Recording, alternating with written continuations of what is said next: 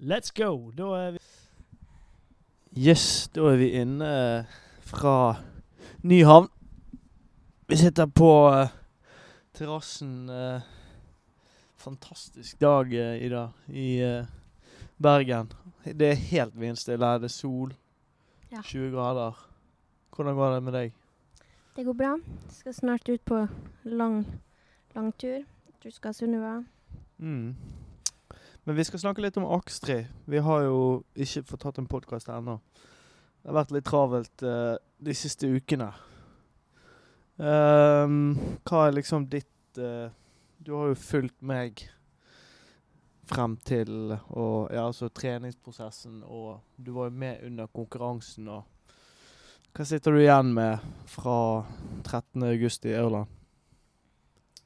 Nei, skal jeg ta opp treningsprosessen, eller skal jeg ta selve opplevelsen? Først kan du ta mikrofonen litt tettere. Ja. Så... Ja, du kan ta begge der. Først treningsprosessen, og så konkurransen. Ja. Jeg synes jo du spilte jo litt fotball i vår, og det synes jeg alltid amputerer din oppkjøring mot triathlon og sånt da. Så du på en måte driver jo med litt for mange ting etter mitt syn da, til at du på en måte skikkelig kan gå all in for en av delene. Ja. Men... fotball det er egentlig veldig...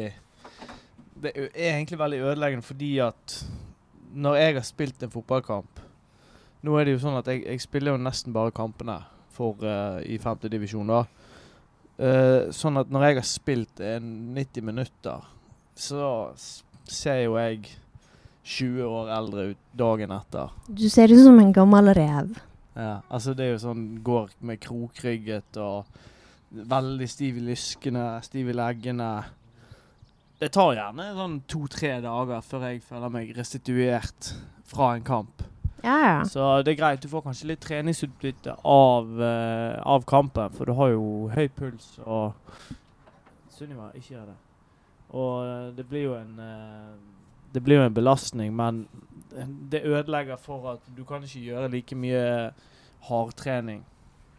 Nei, og så ødelegger det den spesifikke treningen de, spesielt kanskje, du offrer jo på en måte litt tid på fotballen, sånn at du ikke kan ta for eksempel en del langturer på sykkel. Det er jo et familieregnskap som skal gå opp i opp også, sant? Ja.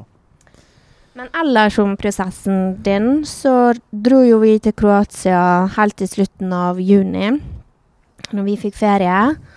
Og der leide jo vi sykkel, og der vil jeg si at du la et veldig godt grunnlag for Akstri. Der syklet jo du i fjellet. Du booket deg strategisk inn til bunnen av et fjell.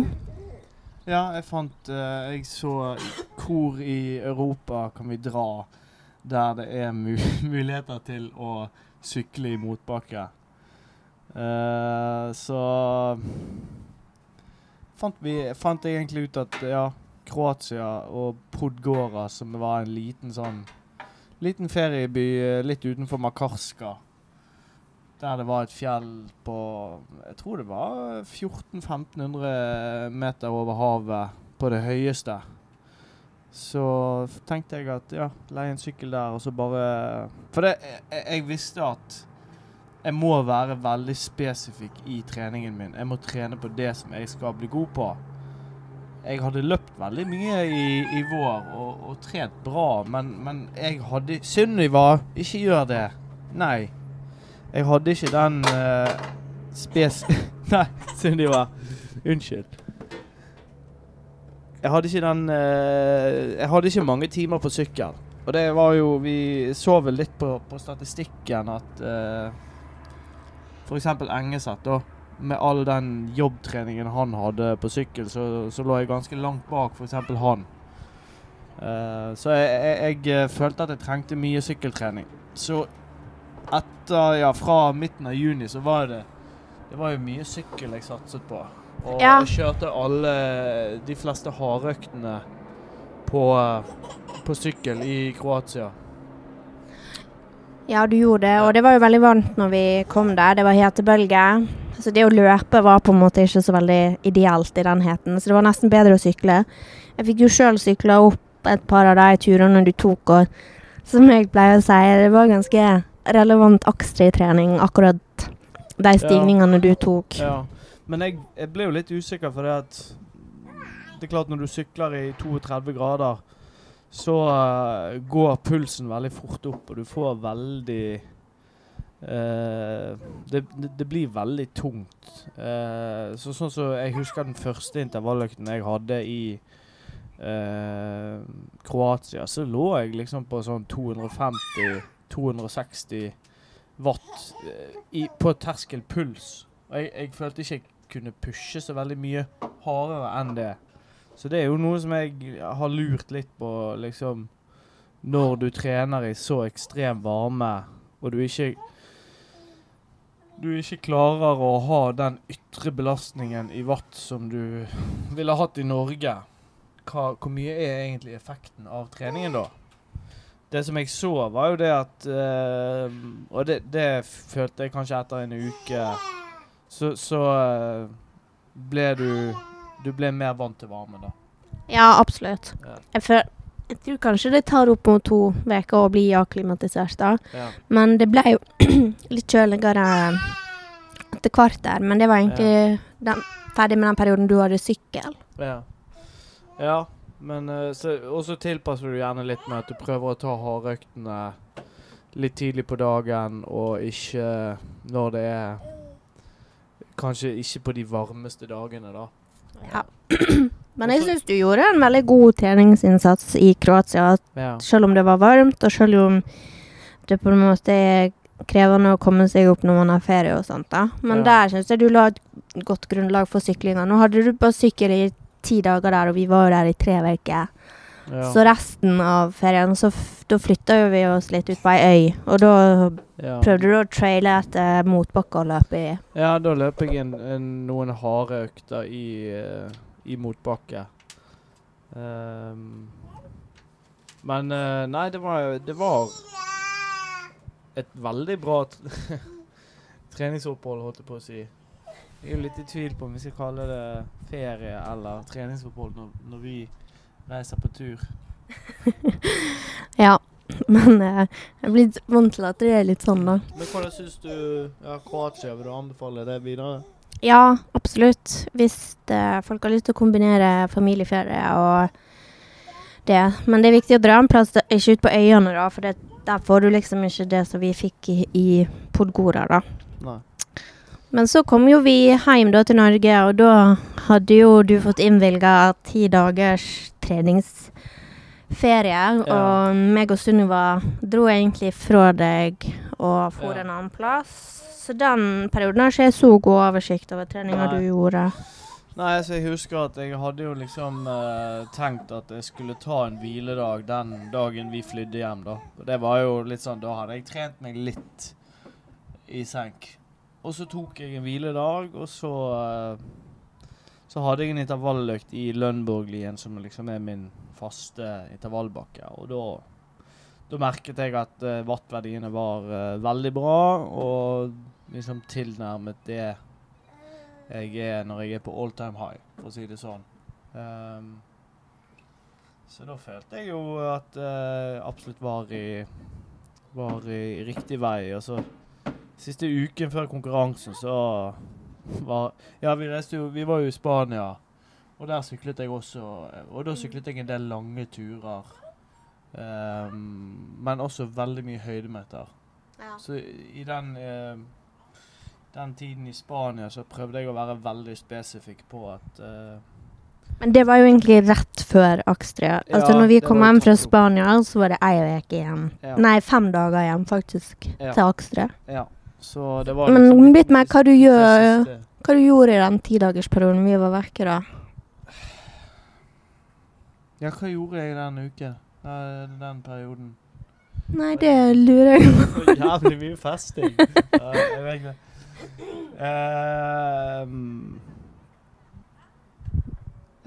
Nå står det helt stille her. Hva gjorde jeg i den perioden? Jeg synes du husker at du hadde en tur på Osterøy, kan det stemme? Jeg hadde mange lange sykkelturer. Jeg syklet med Runar en god del. Jeg trente veldig mye i den. Det var kanskje den perioden jeg trente mest. Ja, det vil jeg absolutt si, basert på hva jeg så du gjorde på Strava. Ja. Og jeg la inn en del sånn, altså jeg hadde lange sykkeltur med Runa på 3-4 timer, og så la jeg inn en time løping etter det. Så i den perioden så var det, ja, skikkelig sånn begravde meg selv.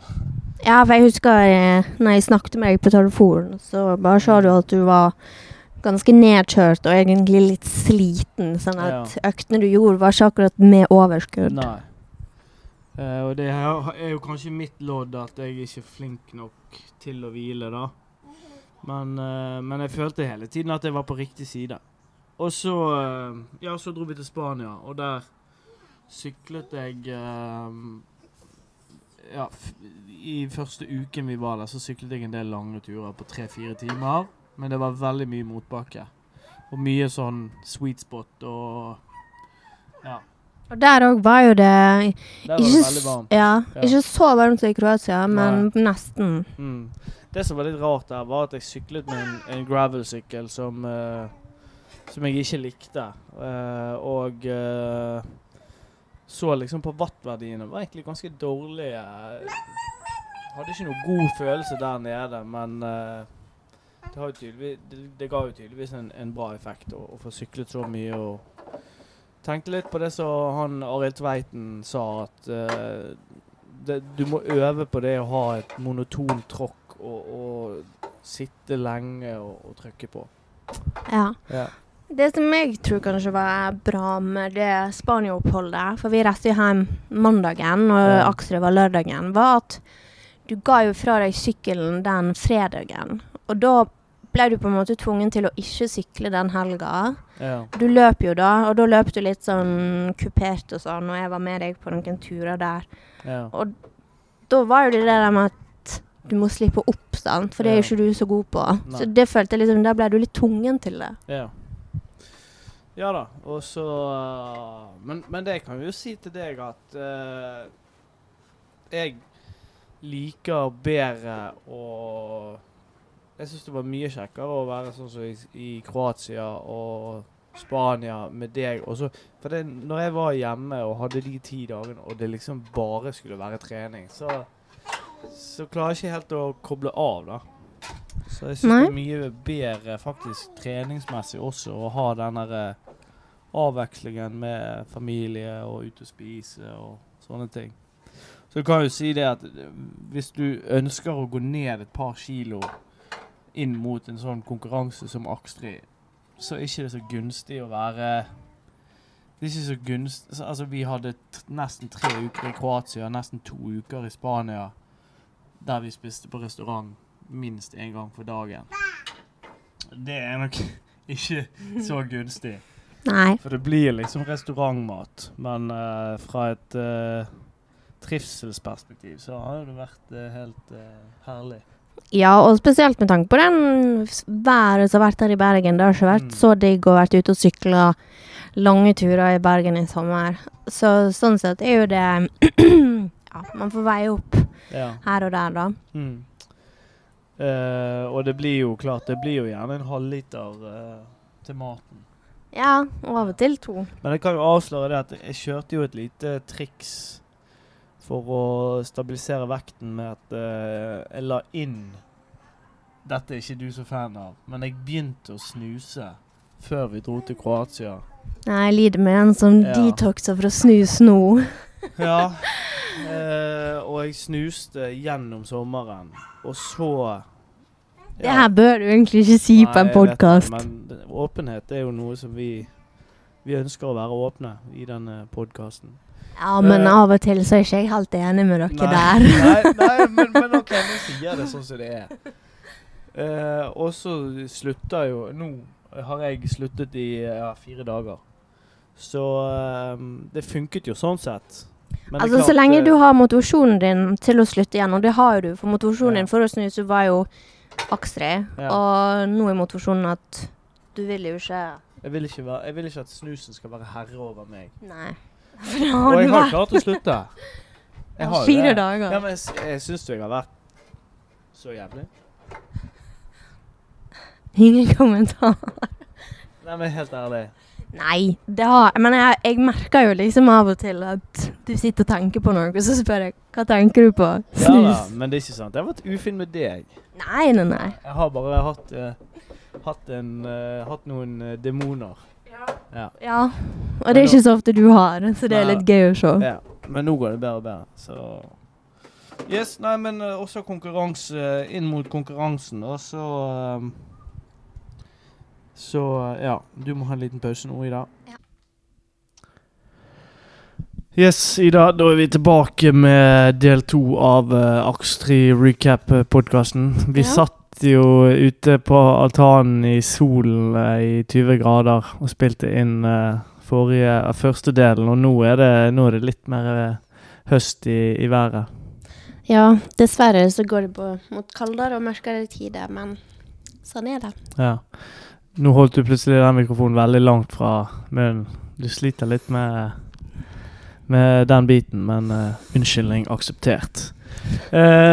Vi var jo sånn at jeg hadde en god sommer inn mot Aksj3, trente veldig mye mengde. Sånn, nå husker jeg ikke helt hva vi sa i del 1, for det er faktisk gått 3 uker.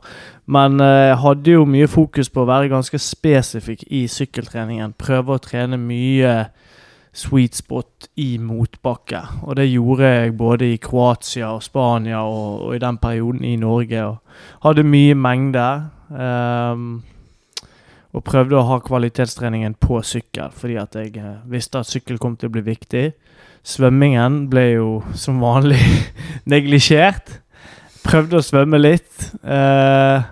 Hadde blant annet en økt med Nyhammer og Joakim Jordan. Da hadde jeg med noen sånne svømmebriller fra... Michael Jordan? Nei.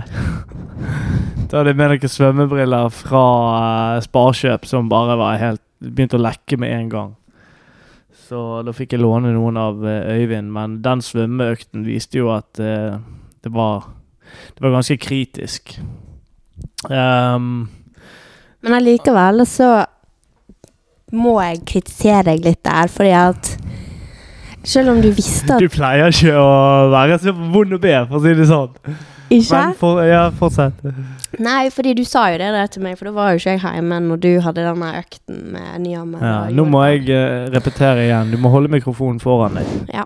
Så da tenkte jeg at nå må vi gjøre noe med det. Så før tenkte jeg i Spania så skulle jeg motivere deg til å svømme.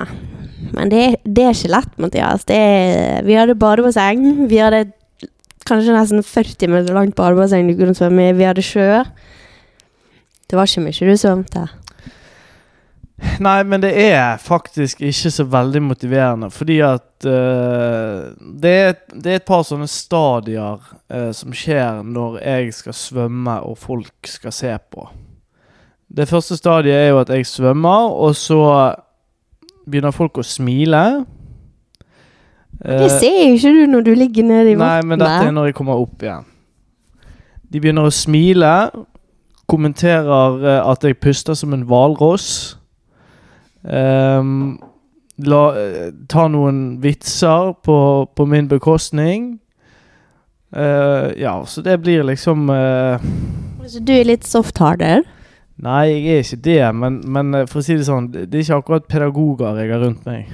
Nei, men faktisk i Spania da, så hadde du brødrene mine som har drevet med svømming og har vært ganske god. Han er til og med svømmeinstruktør. Ja. Da gjorde du faktisk et par ærlige forsøk der frem og tilbake da, og da så jeg faktisk bitte litt forbedring. Ja. Så alt i alt latteren og hårene bak ryggen din, så tror jeg kanskje det er potensialet hvis du bare gir det en innsats. Ja. Ja da, det er jo det, og jeg har jo sett nå litt på mulighetene for å begynne på et svømmekurs og svømme regelmessig på Stemmemyren, sant? Det er jo i nærheten her. Og det, jeg mener helt seriøst, jeg har lyst til å ta tak i det, og jeg har nå en person som kan hjelpe meg litt med det, men det er klart... Ja, for 50 minutter på Aksj3. Altså, ja, det er forferdelig. Ja, for jeg tenker at du kommer aldri i topp 5, du kommer i hvert fall aldri på pallen, uansett hvor god du blir å svømme og sånt, for det rett og slett for tett i toppen. Men det jo et uttrykk som heter noe sånn som at du skal ikke lære en gammel hund å gjø, eller kanskje ikke det, men altså, Nei, men hva det heter? Nei, du halshogger meg alltid når jeg kommer med mine sånne her uttrykk, så jeg skal ikke prøve meg på det. Men det tenker jeg at, ja, dette har kanskje vært i en hemsko siden du gikk på idrett i Telemark. Jeg tror kanskje du strauk i svømming eller et eller annet sånt der og måtte ta det om igjen. Men, det korrekt. Men skal du drive med triathlon, så du nødt til å slå i hvert fall kjæresten din i å svømme. Ja, for vi kom jo samtidig opp av vannet i... Nei, det gjorde vi ikke. Jeg kom jo opp flere minutter før deg i 2019. Gjorde du det? Ja, jeg slo jo både... Det var på Gjelvik maraton i 2018. Ja. Da var det sånn 300 meter svømming. Ja, og da kom vi samtidig opp. Ja, for da bare brukte jo du i hvert fall opp alle kreftene dine, så jo som i hvert fall en valer altså ute i sjøen der.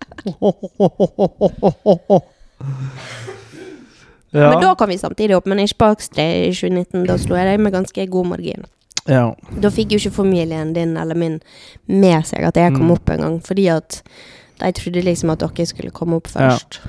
Vi skal komme tilbake til det, men vi skal bare ta helt siste oppkjøringen til løpet da.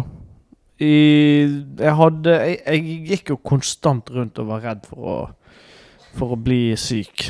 Og jeg følte jeg brygget på noe. Så det der noe som skjer med meg før Akstri. Eller så det angst.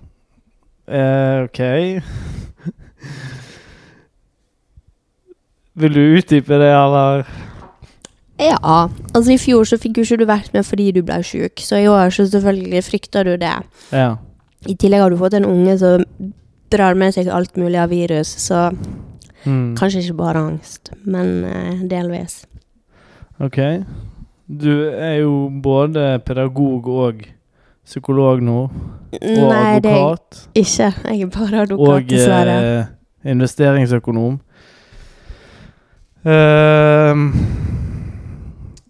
Ja, altså jeg god på økonomisk analyse, og jeg visste det det du vil ha. Ja. Men, ok, du mener det angst. Men jeg hadde i hvert fall, siste økten min, det var en 6 ganger Lønborglien på mandagen før Akstri. Og det viste, det jo en bakke som jeg kjører veldig ofte, og den bakken viste at de wattverdiene jeg lå på der, det nesten all time high. Ganske nært det beste jeg har vært på sykkel da. Rundt en 330 i watt på de 3,5-4 minutters dragene. Ja, fra 330 til 340, opp mot 350 faktisk. Så jeg visste jo at formen var bra. Vektmessig så var det, da jeg vel kanskje på sånn 79 kilo, som det ikke det litt over det jeg kan komme ned i race weight da. Så hadde vi var jo inne på dette snus-eksperimentet da, for å shave av litt vekt. Det funket jo for så vidt greit. Ja da, det gjorde jo det. Men så dro jeg inn til Aurland. Jeg hadde booket meg min egen hytte. Tidligere erfaringene som jeg har hatt, har jo vært at skal du bo masse folk på en hytte og stresse ræven av deg, så ikke det helt ideell oppladning. Så jeg hadde uavhengig av denne hytten bestilte jeg sånn 2 uker etter fjorårets Akstri. For jeg tenkte, jeg bare bestiller en hytte, så får folk gjøre hva faen de vil. Jeg driter i hvem som blir med, bla bla bla. Jeg skal ha en hytte for meg selv. Og det funket jævlig bra. Jeg kjørte inn helt alene. Jeg kjørte inn. Du kjørte inn, ja. Ja, men jeg kjørte inn til Aurland. Ja, alene. Men jeg kjørte jo helt til Stalheim, og du satt på. Ja, og der overnattet du. Ja, jeg overnattet jo med Anders Engeseth, så han fikk jeg lov å sove. Nei, det er ikke til da. Bare sånn at folk ikke tror det er noe skilsmisse på gang. Altså, du skulle egentlig ikke være med, men Nei, jeg skulle ikke være med, for jeg hadde egentlig en jobbtur jeg skulle på. Ja. Men så i siste liten så fikk ikke vi noe barnevakt. Og da bestemte jeg meg for å bli med, så da booket jeg meg inn på hotellet der Anders og Merete og Håvard var og der mesket vi oss på en god buffet. Det gjorde vi også, ja. Spiste godt der. Så du var jo med oss hele kvelden da, og så kjørte du. Ja, og akkurat det synes jeg var fint, for jeg liker ikke å sture sånn alt for mye alene, men det var fint å være litt sosial, spise godt, og så dra til den hytten, og så gjøre, for det er jo en del logistikk og ting og tang, som det er flasker som skal fylles og sånne ting. Og jeg pleier jo som regel å ikke få sove noe før en sånn konkurranse. Natten før Akstri i år så sov jeg 7 timer godt. Og bare det å våkne opp og kjenne at du har sovet godt, det gjorde så mye med psyken min. Ja, du ringte jo meg når jeg satt i bilen med Anders og Merete og så bare ringte du meg bare, helvete, jeg føler meg jævlig bra, jeg så jævlig godt. Husker du hva jeg sa til deg? Nei. Jeg på... Jo, jeg sa det, så skjønte ikke Anders det. Ja, hva var det du... I dag jeg på... B. I dag jeg på bitte. Ja, du er på bitte. Ja, det skjønte ikke Anders, nei. Nei, for du var på speaker i bilen. Ja da, så da følte jeg meg voldsomt på bitte. Og så, ja. Så jeg hadde jo også laget til jeg hadde en ernæringsplan som jeg skulle følge. Jeg hadde en sånn Morton 320 på flaskene mine, som har 85 gram karbohydrater, så jeg skulle drikke en sånn i timen, og så en gel, og så... Og det der håndterer magen din helt fint i en så lang konkurranse? Ja, det gikk jeg faktisk helt fint. Jeg fikk litt problemer med, det kan jeg komme litt tilbake til senere, men litt problemer med sting. Men ja, så startet jo vi. Det var jo for det første, når du så i målområdet, så så du hvor sykt mye færre folk det var med i år. Ja, det var skikkelig sjokk, altså. Ja. Det var helt ærlig, det var litt trist å se. Ja, det var det. Så jeg skjønner godt at de har lagt litt Akstri på hylla og ventet det an litt, men jeg håper virkelig de starter opp igjen, og det jeg tenker kanskje kunne vært en god greie for Akstri. Jeg kanskje arrangere det annet hvert år. Ja, absolutt. Det er jo tragedie med alle de menneskene som trener mye og ikke velger å være med på en sånn konkurranse. Ja, og at folk skal tenke at Akstri er så at man må være så god form for å være med, at man rett og slett ikke tør å ta det som en hvilken som helst slags konkurranse. Da synes jeg kanskje man legger litt for masse i Akstri da. Altså, begge onklene mine og pappa var jo med i fjor. Til og med du har jo vært med. Ja, tenk det altså. Meg. Så det er virkelig en tragedie, men... For det er et flott arrangement i... Altså, du finner ikke vakrere natur. Det er jo Sogn og Fjordane. Og faktisk så den starten er jo helt spektakulær inne i aulaen der. Så jeg håper virkelig at det blir arrangert Akstri igjen, for jeg har jo et Akstri-spøkelse som jeg fortsatt ikke kvitt. Det er korrekt. Men i hvert fall så var det på med våtdrakten, og så snakket litt med Bjørn fra Os, Samme Noran, før start. Han er jo kanskje en litt sånn utover som meg da, som er veldig dårlig å svømme, men som har en vanvittig stayerevne da. Så vi snakket om at kanskje vi skulle kjøre en konvoi bakifra da.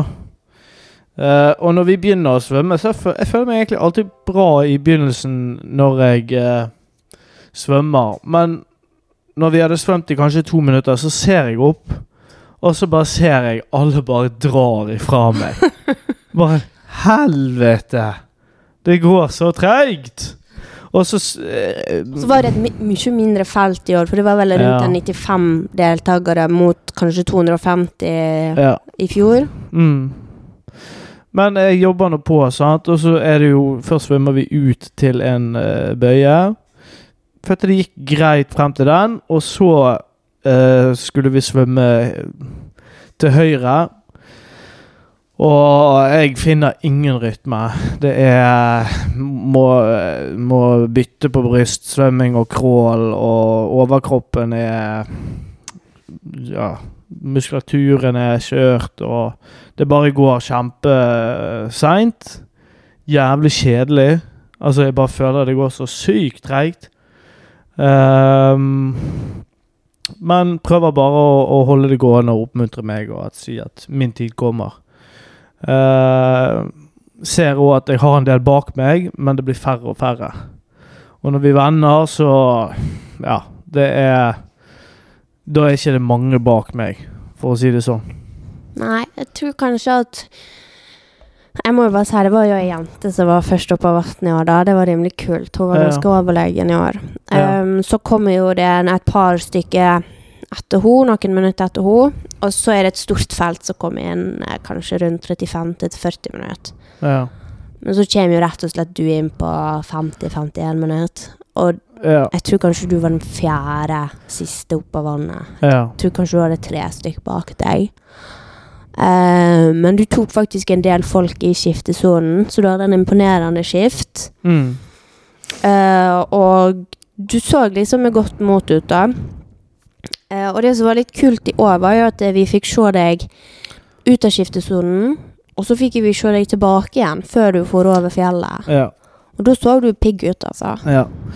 Det jo som du sier, jeg var jo 21 minutter bak førsteplassen etter svømmingen.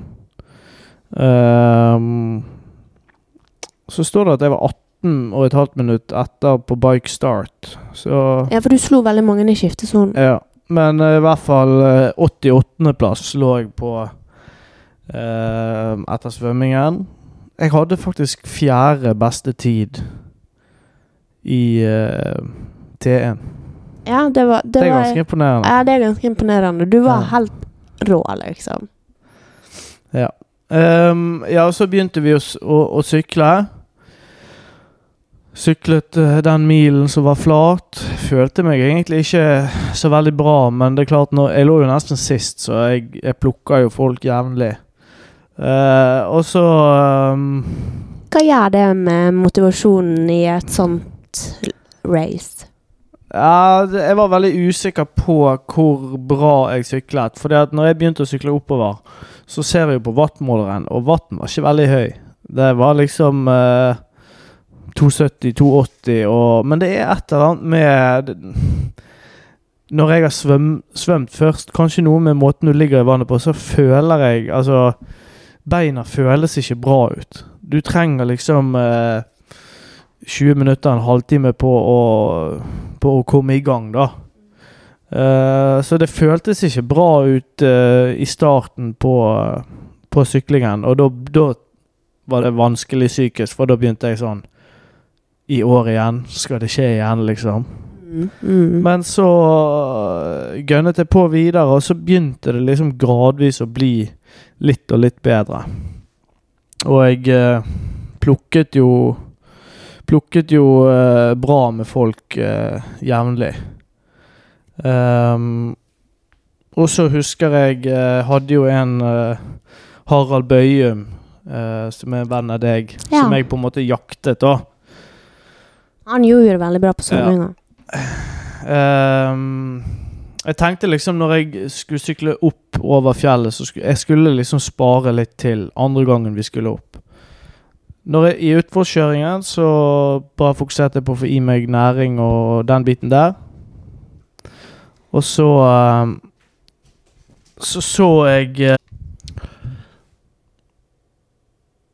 på nedoverkjøringen så kjører jeg ned. Herregud. Så kjører jeg nedover, og så ser jeg han egentlig en jeg ikke vet hvem da. Jeg vet jo nå at det var Jo Ringheim som var første mann. og så syklet jeg lenge, flere minutter nedover. Ingen som kom. Og så til slutt så kom jo Anders Engeseth da, og så var det vel Eirik Finne som var på tredje, Øyvind Nyhammer, Joakim Jordan kom etter hvert, og så var det en ganske stor luke ned fra, jeg vet ikke om det var sånn topp 7-8. Jeg tror på vending så tror jeg var kanskje nummer 25. Ja, noe sant. Ja, og så skulle jo du ha noe gels til meg å drikke, men du hadde bare drikke. Men så var du kjapp på pletten og fikk ordnet noen gels. Ja, jeg fikk ordnet noen gels med noen andre støtteapparater nede. Ja. Så, var det et stikk til støtteapparatet ditt? Nei, det var ikke et stikk, det var bare oppramsing av fakta. Ja, du ga meg aldri de gelser da, så jeg vet ikke helt. Nei, de lå oppe i den boksen. Ja, no. Der det stod Langing. Jeg vet ikke om du så den boksen. Nei. Og så ventet vi. Og da følte jeg jo at jeg var veldig inne i løpet igjen da. Husker jeg tok liksom en etter en. Jeg følte at det var ingen som tok meg igjen på hele sykkeletappen, og jeg plukket jevnt og jevnt, men det gikk litt tregere nå. Plukket Stig Karlsson, gründeren bak terskeltest, fysioterapeuten, og han sa at han hadde hatt en veldig hard løpeøkt tidligere i uken, så beina hans var helt kjørt. Det var ikke lurt. Eller kjørt, som han sa. Så han vurderte å bryte. Så tok jeg Harald, han stoppet for en pissepause. Var det som måtte til for å ta han? Ja, og så over platået så passerte jeg Bjørn fra Os, Samme Norang, som så rett og slett helt i kjelleren ut. Han sa han hadde mageproblemer, og ja, det så ut som han sleit med å holde seg stående på sykkel i det hele tatt. Så han vurderte å bryte også, sa han. Jeg tok igjen en til, og så kjørte jeg nedover da. Og plutselig, når jeg var kommet kanskje 5 kilometer fra Aurland, nesten ferdig med utforkjøringen, så kommer Bjørn fra Os i 100 og helvete forbi meg. Og da, han har tatt 3-4 minutter på meg i den utforkjøringen. Det er bittert. Ja, det var bittert, liksom. Du føler du har jobbet jævlig hardt for å skape en luke, og så bare kommer han feiende forbi da. Så var det litt kluss med en bil der inne også, men jeg visste jo at han måtte jo være veldig sliten. Så han ville nok få slite på løpingen. Jeg følte meg egentlig veldig bra, men jeg hadde litt sting. Jeg hadde litt tendenser til sting som... På syklingen? Ja. Nei, på syklingen, som bekymret meg. Og det gjorde at jeg ikke turde å drikke så mye som jeg kanskje burde gjort. For det var jo veldig varmt vær, så jeg svettet jo veldig mye. Ja, det har vel... Du har vel aldri vært med på Aksteb i sånne forhold før, og sånn. Det var jo langt over 20 grader i skyggen. Ja, det var kjempevarmt. Det var blå himmel, og sola stekte godt. Ja. Så når jeg satt fra med sykkel, så hadde jo jeg syklet meg opp fra en 80. plass, eller 88. plass, til 13. eller 14. Og da husker jeg du ropte til meg inn i T2. Engeseth sliter, Nyhammer sliter, alle sliter! Ja, altså det var ikke så veldig mange. For igjen da, så fikk jo vi på en måte se folk litt mer i denne Akstri-utgaven, som var veldig kjekt. Vi så jo blant annet folk inn og ut av T2 selvfølgelig, men vi fikk jo også se dem når de hadde løpt den delen ut flatt på asfalten, og det var veldig kjekt å se deg tilbake. Og da så jo Anders ikke bra ut. Jeg synes Nyhammer så bra ut. Han reagerte ikke nok på, så det ja. Men, og når du kom, så fikk jo ikke jeg sett deg tilbake igjen da, for da måtte jo jeg gjøre meg klar til å skulle ta terrengbiten med deg da. Ja. Så vi stresset jo litt med det der skobyttet, og fikk låne noen lisser av Håvard Sjurseter, så jeg måtte tre om, for du løp vel med... Ja, så vi skulle løpe 10 kilometer flatt, eller 12. Cirka. Ja, og så 8 kilometer i Terreng. bratt motbakke. Så kanskje det var 950 høydemeter, husker jeg så på klokken min. Det var en heftig stigning. Ja, så vi snakket jo mye sammen med Anders Engeseth om hva vi skulle gjøre da. Så jeg kom vel frem til at jeg ønsket å løpe med Vaporflyene mine på asfalten, og så bytte til et par terrengsko. Ja, og så hadde jo ikke du med trilisse. Nei. Så det var jo ikke helt...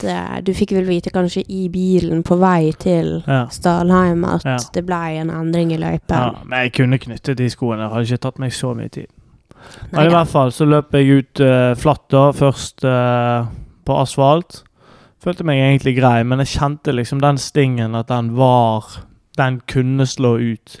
Så jeg turde ikke å drikke så mye som jeg ville. Jeg hadde Morten på flaskene, men jeg var veldig redd for å få sting i den flate løpetraseen. Jeg var ikke så redd for det i motbakke, for det mest når du får de slagene. Jeg så det var 2 stykker foran meg, men jeg kom ikke noe nærmere de på vei ut. Men når vi snudde, og så begynte jeg å føle meg bedre, og så økte jeg farten litt, og begynte å få los på de. Og så tok jeg igjen han ene av de, han andre var litt foran igjen. Og så, det er mulig jeg tar feil her, men jeg følte at når jeg kom opp i ryggen hans, så likte ikke han det. Og da var det akkurat så han satt inn et lite rykk, en akselerasjon. Ja, han lå på 12. plass. Ja. Og når vi løper innover det jordet der, og han har akselerert, så ser jeg plutselig akkurat som noen skyter han i hamstringen. I begge hamstringene. Han bare får dønn krampe. Og han så jeg ikke noe mer til i det løpet. Jeg tror faktisk han brøt. Ja, han brøt. Og han snakket med noen. De sa han sov i bilen hele veien hjem til Oslo. Så vi håper det går bra med han. Men han var jo veldig uheldig, fordi at han lå langt fremme på sykkeletappen. Ja, for han la jeg faktisk ganske godt merke til. For han må ha vært nummer 4 eller 5 på vending. Så veldig bra ut. Han var rosa, så det var veldig lett å kjenne han igjen. Hva var det han hette nå igjen, Mathias? Jeg vet ikke, jeg skal se om jeg finner det. Og så kom han, så venda. Han har et støtteapparat der. Begynner å sykle opp igjen fjellet. Og så går det kanskje noen minutter, så kommer han ned igjen. Og hadde da tydelig sykkelproblem. Så han lå altså på jeg tror han må ligge på en 4. plass, rett bak finnene. Ja. Og så tenkte vi som stod der nede, vi bare, herregud, vi hadde nå gitt oss hvis det der hadde skjedd oss, når du på en måte må snu ned igjen. Men ja, Gud, så startet han opp igjen, og så tenkte vi, nei, men han kom vel kanskje seg ut igjen på en 10. eller 11. plass på vending da. Ja. Så han hadde jo på en måte, jeg tror han holdt kanskje den posisjonen da. Ja. Men det er jo klart å få den må jo være en psykisk knekk også når du ligger så bra an. Ja. Ja, det er jo en tragedie hele saken egentlig. Men i hvert fall går det bra? Men i hvert fall så hadde jo pappa, han hadde jo linet opp skoene mine, terrengskoene mine når vi kom inn på et sånt jorde da. Ja, for det er like bak den aulaen der du fyller bensin og sånt. Ja, og så kjenner jeg, når jeg tråkker ned i terrengskoen, da bare kjenner jeg at det hugger til, og at nå er jeg litt, her kan jeg få problemer med den leggen. Og så henger jeg egentlig på en annen, det var en litt eldre kar. Jeg tror han var fra Haugesund eller noe sånt. Kanskje det er Kjell Ove Sæle. Uansett så kommer det ganske kjapt frem at han har mye mer igjen på tanken enn meg. Jeg klarer meg greit til stigningen begynner. Og nå, på dette stadiet, så begynte jeg å bli redd for at jeg hadde svidd av for mye krefter på syklingen. Jeg begynte å føle meg dehydrert. Jeg var sinnssykt kvalm. Jeg hadde ikke lyst til å drikke mer Morten, selv om det kanskje var akkurat det jeg trengte, mer energi. Ja, jeg begynte rett og slett å føle meg veldig tung. Og så skulle jo du løpe siste biten med meg da. Det som jeg synes var veldig vanskelig var at jeg trodde det skulle være liksom kort igjen. Men det var mye lengre enn jeg trodde. Du kan jo si litt om hva tilstand jeg var i. Ja, altså planen vår var jo at jeg skulle løpe/gå den stigningen med deg da, at du skulle ta det flate partiet selv, for der har ikke jeg sjans å følge deg.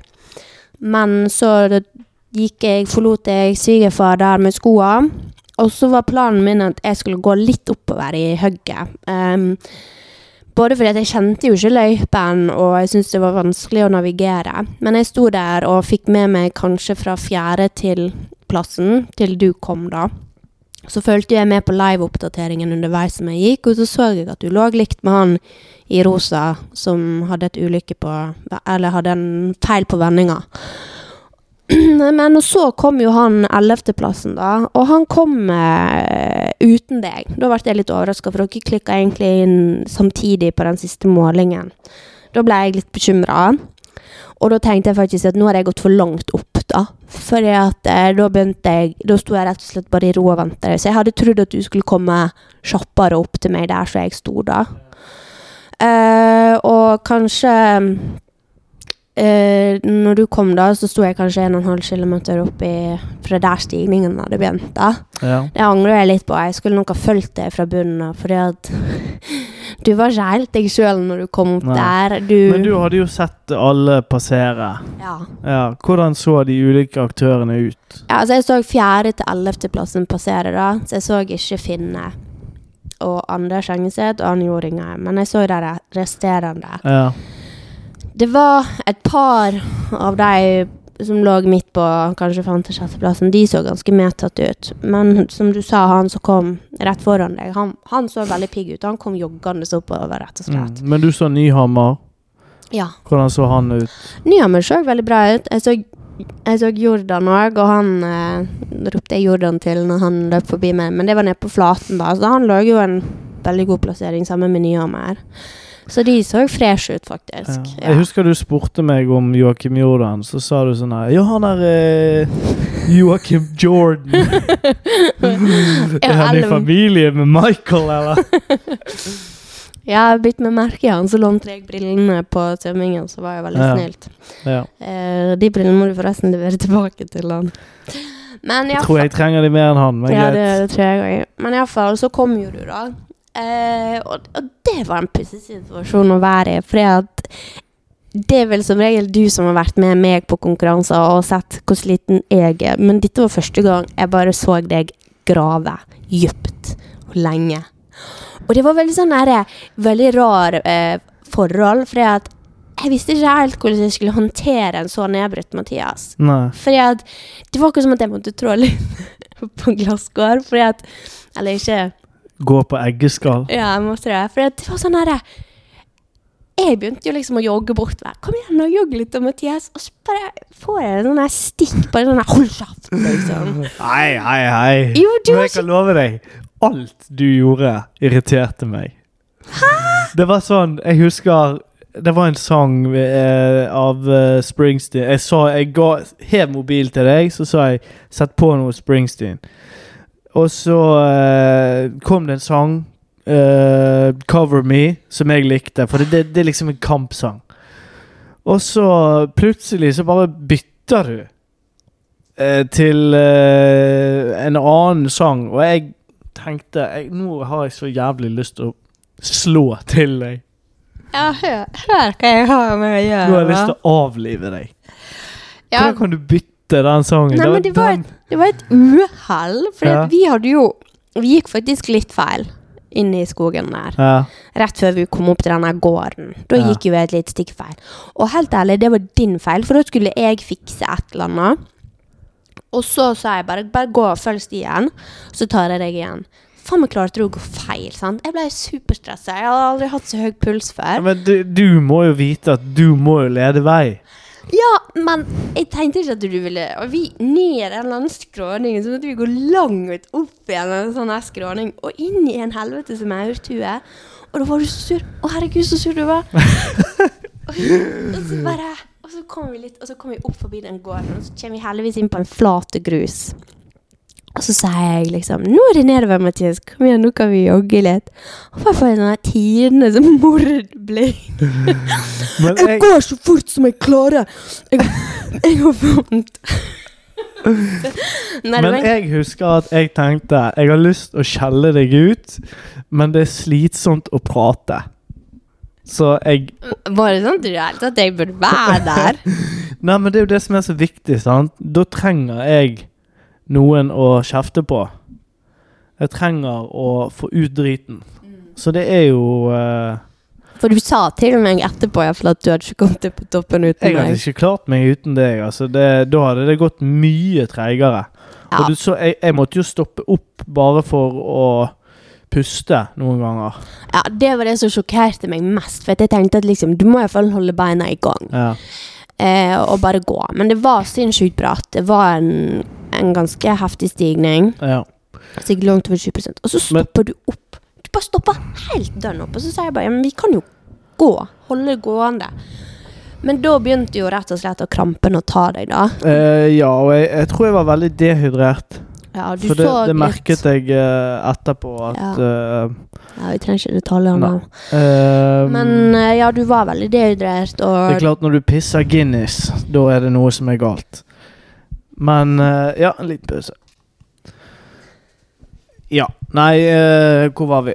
Nei, så jeg måtte jo bare bite meg fast. Men 1 kilometer før mål, så var det jo helt krise. For da fikk jeg så mye kramper at jeg nesten ikke klarte å gå.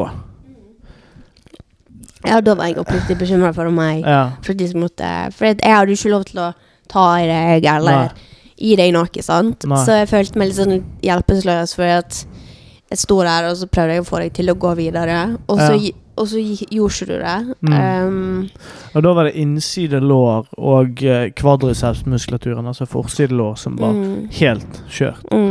Men da fant jeg en metode som jeg klarte å gå, der jeg brukte leggene mye mer, og på en måte gikk litt mer opp på tærene, sånn at det var de musklene som gjorde arbeidet, og ikke lårmuskulaturen. Og så på slutten så kom vi inn i et terreng som var litt flatere, og da følte jeg kanskje at det var litt bedre, for da hadde vi gått veldig lenge, veldig bratt. Ja. Og da virker det som... Og så legger jo jeg ganske godt når jeg sa nå er vi snart fremme. Ja. Og jeg hadde jo ikke peiling på hvor tid vi var fremme. Men jeg ser jo det var et fantastisk sted å ha målgang forresten. Ja, det var helt det var helt magisk. Så når jeg kom i mål der, så fikk jeg en pils av Øyvind Nyhammer og noen salttabletter og chips og Farris. Ja, det var vel Harald og Elisabeth, ja. Så det var en fantastisk opplevelse. Ja. Og jeg er jo ekstremt fornøyd med konkurransen. Men jeg ser jo det nå på tidene her da, at det var egentlig litt naturlig at jeg kom på rundt 12. Jeg svømte jo dårligere enn alle. Skiftet bedre enn de fleste. Det var ingen... Jeg syklet på 4.13. Det var kun en av de som var foran meg som jeg syklet fortere enn da. Ja, så, bortsett fra han Kjell Ove Sele, han fra Bømlo, så syklet de som var foran meg stort sett fortere enn meg. Og hva plass kom du på sykkeltid da? 10. og jeg kom jo på 12. Ja. Så, og på løpingen så alle som var foran meg, de løp bedre enn meg. Og de løp bedre enn meg med en del. Så der, sånn, i forhold til plasseringen din, så hadde ikke egentlig svømmingen så masse å si da? Nei, han var 10 minutter foran meg neste mann, liksom. Så ja, du kunne tatt faktisk mer enn det. 14 minutter. Så det var mye vann mellom båtene sånn sett da. Jeg hadde vel en 5 minutter ned til han som kom bak meg. Så nei, det er klart jeg tok nok kanskje veldig mye ut på syklingen. Så tror ikke jeg tror ikke den løypen passet meg sånn veldig bra med så mye motbakkeløping da. Nei, fordi det gikk ikke så veldig fort oppover der på slutten altså. Nei. Men tenkte vi skulle bare dra kjapt gjennom de andre. Det er jo ingen tvil om at han Jo Ringheim leverte en enorm prestasjon.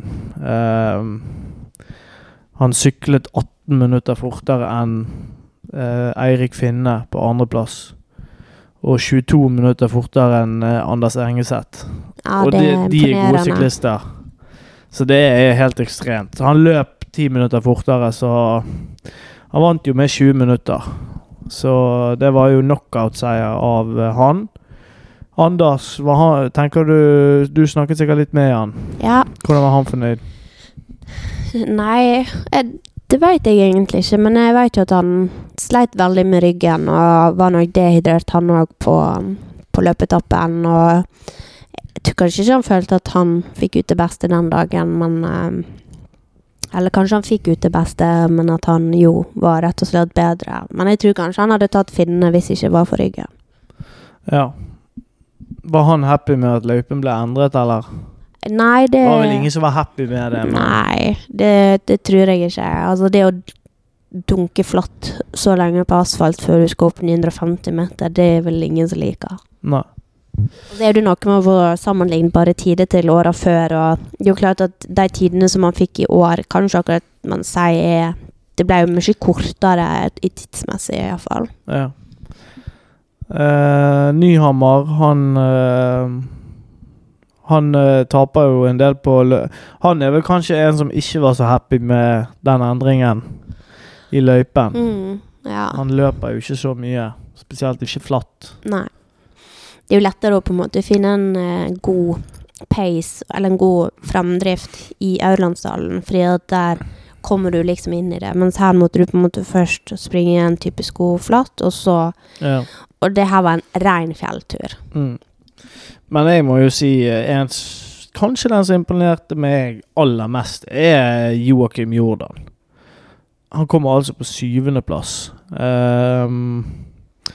Knuser jo meg med en halvtime. Ja, det er imponerende. Han er 47 år. Ja, men det er håp med de, altså. Ja, det gir jo absolutt inspirasjon. Så han leverte en vanvittig prestasjon. Ja. Nei, men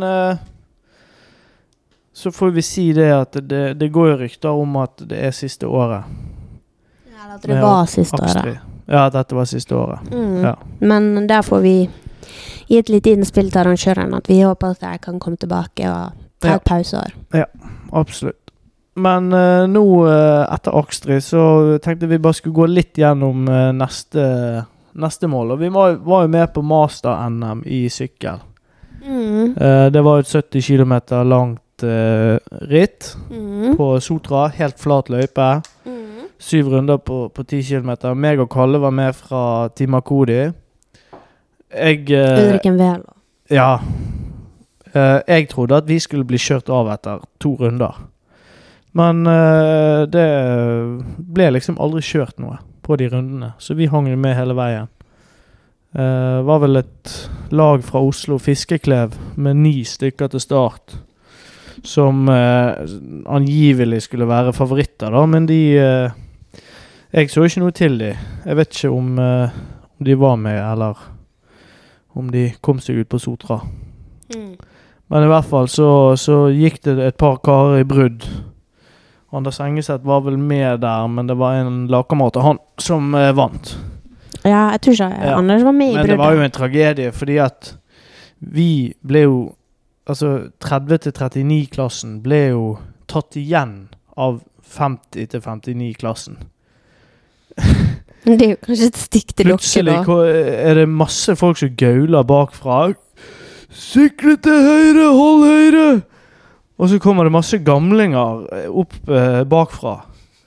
Jeg trodde jo de var med oss, at de liksom skulle angripe noe, men det var jo en annen klasse. Problemet var jo at på siste runden... Jeg startet vel 3 minutter bak dere. Problemet var jo at på siste runden så skulle jo vi forbi disse igjen.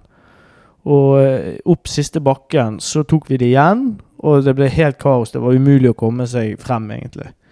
Så, og du visste ikke hvem som du konkurrerte mot. Så det var en bommert av arrangøren.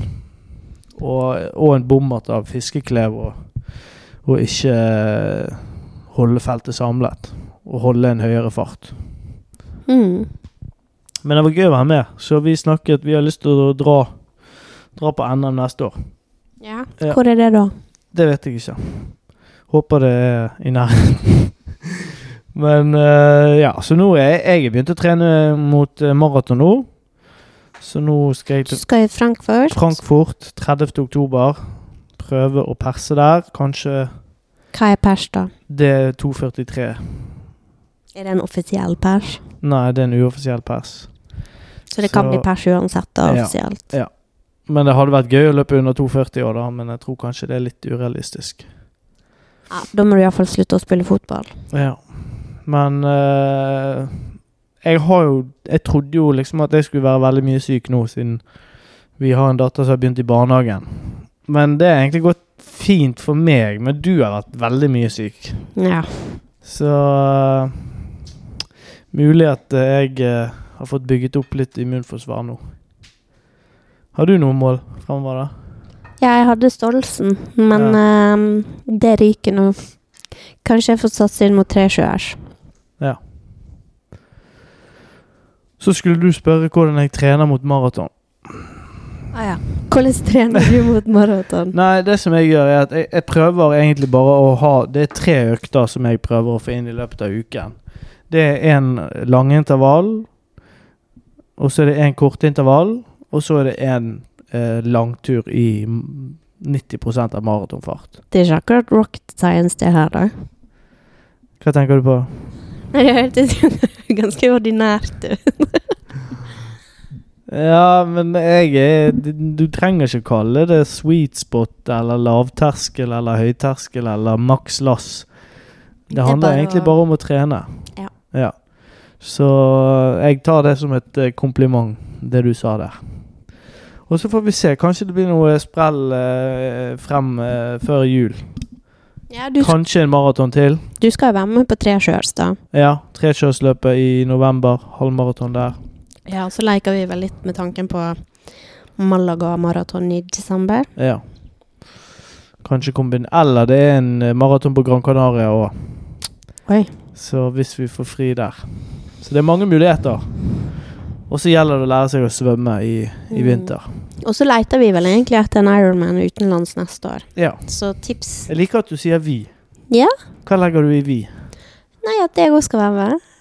Som deltaker eller som en del av teamet rundt meg? Deltaker. Ja, ok. Så Sunniva bare... Nei, vi må gjøre med skal hun være handler? Ja. Hun vokser jo til, så... Ja. Nei, men det er bra. Så tror vi bare takker for i dag. Så skal vi prøve å ha litt podcaster frem mot Frankfurt Marathon. Ok? Ja. God helg. God helg.